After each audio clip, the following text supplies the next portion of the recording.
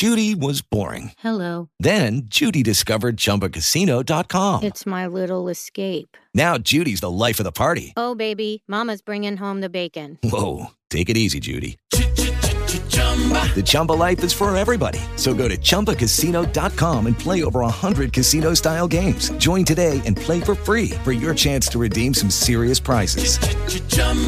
ChumbaCasino.com. No purchase necessary. Void where prohibited by law. 18 plus terms and conditions apply. See website for details.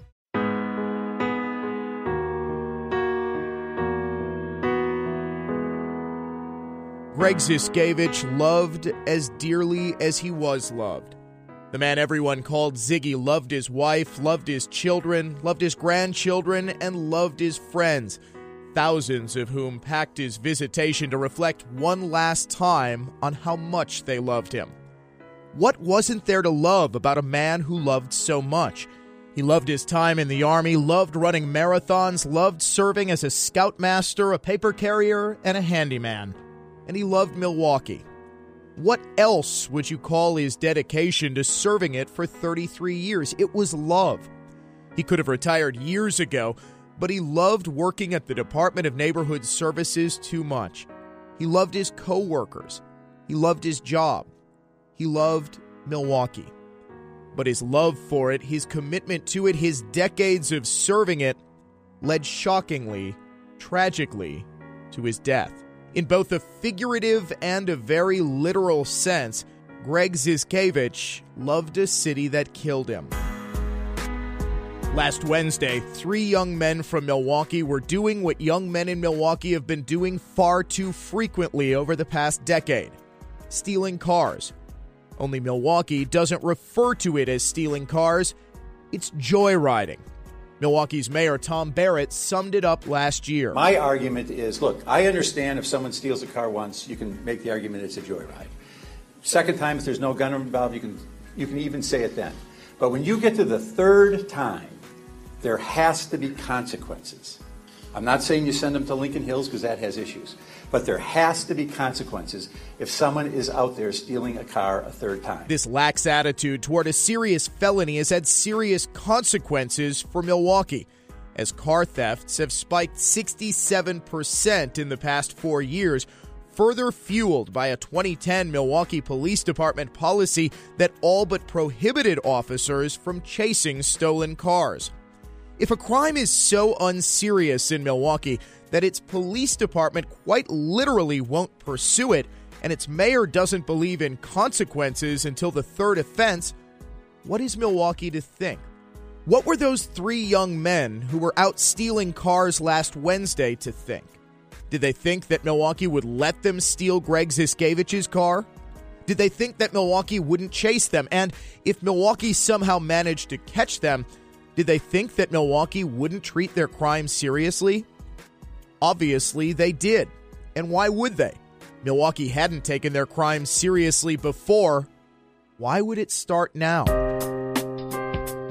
One of Ziggy's killers, 17-year-old Quaylen Shaw, just had his first experience as an adult with the Milwaukee County justice system just 6 weeks earlier. On February 10th, he was arrested and charged with operating a vehicle without the owner's consent, a Class I felony punishable by a maximum sentence of 3.5 years in prison. 4 days later, though, instead of requiring that Shaw post bail, Milwaukee County Court Commissioner Grace Flynn set him free on a $500 signature bond. In other words, Milwaukee had just told Shaw that he could steal a car and get out of jail with nothing more than his signature and a promise not to commit any more crimes until his next court date. Exactly 6 weeks later, Greg Zyskiewicz was dead. Milwaukee didn't pull the trigger. Shaw's 17-year-old co-defendant, Deshaun Scott, did. But Milwaukee refusing to treat Shaw's earlier car theft as the serious crime it was emboldened him to continue to steal cars, to attempt to steal Ziggy's car. Had Milwaukee required him to post bail, any bail, would Shaw even have been out of jail and able to continue stealing cars?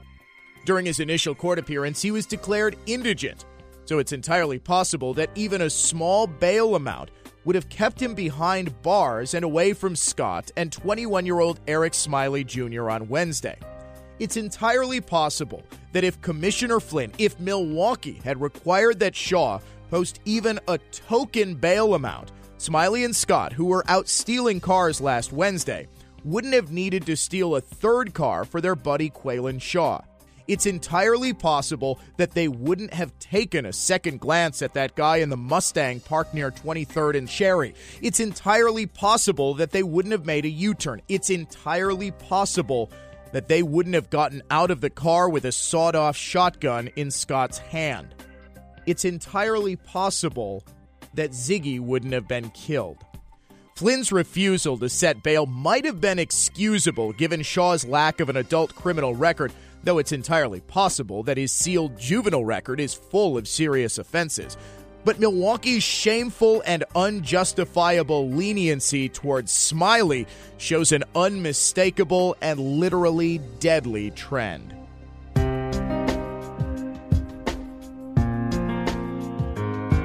Eric Smiley Jr. has been a criminal for literally his entire adult life, starting with a charge of carrying a concealed weapon on February 4th, 2014. When he failed to answer a summons, an arrest warrant was issued, but Smiley failed to appear in court. In what would be the first of literally dozens of breaks that Milwaukee would give Smiley over the next 3 years, Court Commissioner Catherine Kuharski freed him on a $250 signature bond. Like his current co-defendant, Quaylen Shaw, 3 years later, Smiley signed a promise not to commit any further crimes. And like Shaw 3 years later, he broke that promise almost immediately, getting arrested on April 5th, 2014 for possession of marijuana, drug paraphernalia, and bail jumping. All three charges are Class A misdemeanors, meaning that convictions on them could have landed Smiley in prison for more than 2 years, plus an additional 9 months for his prior concealed weapon charge. However, Milwaukee County Circuit Court Judge Janet Protasevich accepted a plea deal that combined the two cases and resulted in Smiley serving just 5 months on the weapons charge and a mere 5 days for marijuana possession. His bail jumping charge was dismissed but read into the record, meaning that for all intents and purposes, Smiley faced no punishment whatsoever for violating the terms of his signature bond. On September 11, 2015, less than a year after receiving this lenient sentence, Smiley was arrested again for carrying a concealed weapon and for obstructing an officer. And once again, he was set free on a signature bond, this one issued by Court Commissioner Barry Phillips. Once again, Smiley failed to appear in court and a bench warrant was issued. Once again, Smiley took advantage of Milwaukee's leniency to resume his life of crime and was arrested last March for carrying a concealed weapon, obstructing an officer, bail jumping, and his first felony, theft of movable property.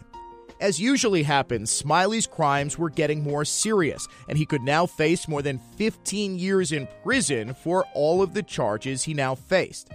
The two separate cases against Smiley, one from September 2015, the other from March 2016, were merged into one, and for the first time in his life, he was required to post bail. Court Commissioner J.C. Moore set bond at $2,000, which Smiley was able to pay even though he claimed indigency and received a public defender. Naturally, Smiley failed to appear at his next court appearance and his bond was forfeited. 3 months later, on June 13th, Smiley pleaded no contest to the consolidated charges against him, and he was convicted, making him a convicted felon. However, while awaiting sentencing, he was arrested again on charges of carrying a concealed weapon, making him a felon in possession of a firearm. His felony conviction also made his bail jumping a felony as well. However, even though he was a convicted felon with a lengthy history of bail jumping, Court Commissioner Maria Dorsey set a cash bond of just $5,000, which Smiley also posted. A month later, he failed to appear at his sentencing hearing, and instead of sentencing him in absentia, Judge Thomas McAdams postponed Smiley's hearing. When Smiley was finally rearrested on December 1st, Judge McAdams refused to keep him in custody, instead increasing his bond by just $1,000 to a total of $6,000. Naturally, Smiley posted it, but for the first time was ordered on electronic monitoring. Stunningly, though, pretrial services didn't have an available GPS bracelet for Smiley, and perhaps even more stunningly, Judge McAdams did not remand him to custody as a flight risk, but instead kept him, a convicted felon with a long history of bail jumping, out on bail. Subsequent hearings conflicted with other cases on Judge McAdams' schedule over the next 2 months until finally Smiley was back in court on March 15th, still not sentenced for his felony conviction 9 months earlier. 1 week later, Greg Ziskevich was dead. It's entirely possible that if Judge McAdams, if Milwaukee, had sentenced Eric Smiley in the past 9 months, keeping him in prison instead of out on the streets, his friends Deshaun Scott and Quaylen Shaw wouldn't have been out stealing cars last Wednesday. It's entirely possible that they wouldn't have had Smiley's sawed-off shotgun, the same shotgun Smiley had used to threaten and assault his estranged girlfriend earlier that day. It's entirely possible that Deshaun Scott wouldn't have had the sawed-off shotgun in his hand when he walked up to Ziggy's car. It's entirely possible that Ziggy wouldn't have been killed. Scott may have pulled the trigger, but make no mistake, it was carjacking that figuratively loaded that gun. It was Scott's, Shaw's, Smiley's, and every other carjacker in Milwaukee's belief that carjacking just isn't a crime that Milwaukee will punish. In Shaw's and Smiley's cases, it seemed as though Milwaukee wouldn't punish any crime. In that sense, while the three suspects are, of course, ultimately responsible for Ziggy's death, Milwaukee's leniency that both emboldened them and allowed two of them on the street that day figuratively loaded their gun. Milwaukee, a city and county that see leniency toward criminals as compassion, as love then, think nothing of the danger into which that unjustified leniency puts its law-abiding citizens. It's hundreds of thousands of Ziggies. They love Milwaukee, but will they be the next victim of its refusal to protect them from the people who don't seem to possess the capacity to love, who can't see the law-abiding as anything other than potential victims? Greg Ziskevich loved Milwaukee. He loved Milwaukee so much that he wouldn't stop serving it. When he could.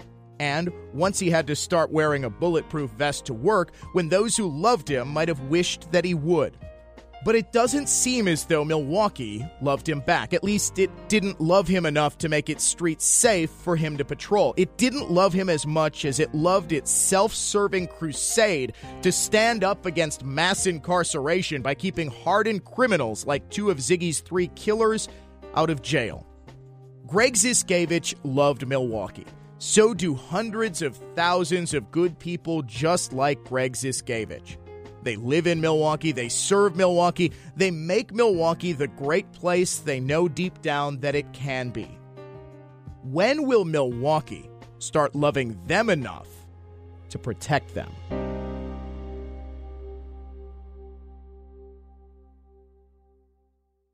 Judy was boring. Hello. Then Judy discovered ChumbaCasino.com. It's my little escape. Now Judy's the life of the party. Oh, baby, mama's bringing home the bacon. Whoa, take it easy, Judy. The Chumba life is for everybody. So go to ChumbaCasino.com and play over 100 casino-style games. Join today and play for free for your chance to redeem some serious prizes.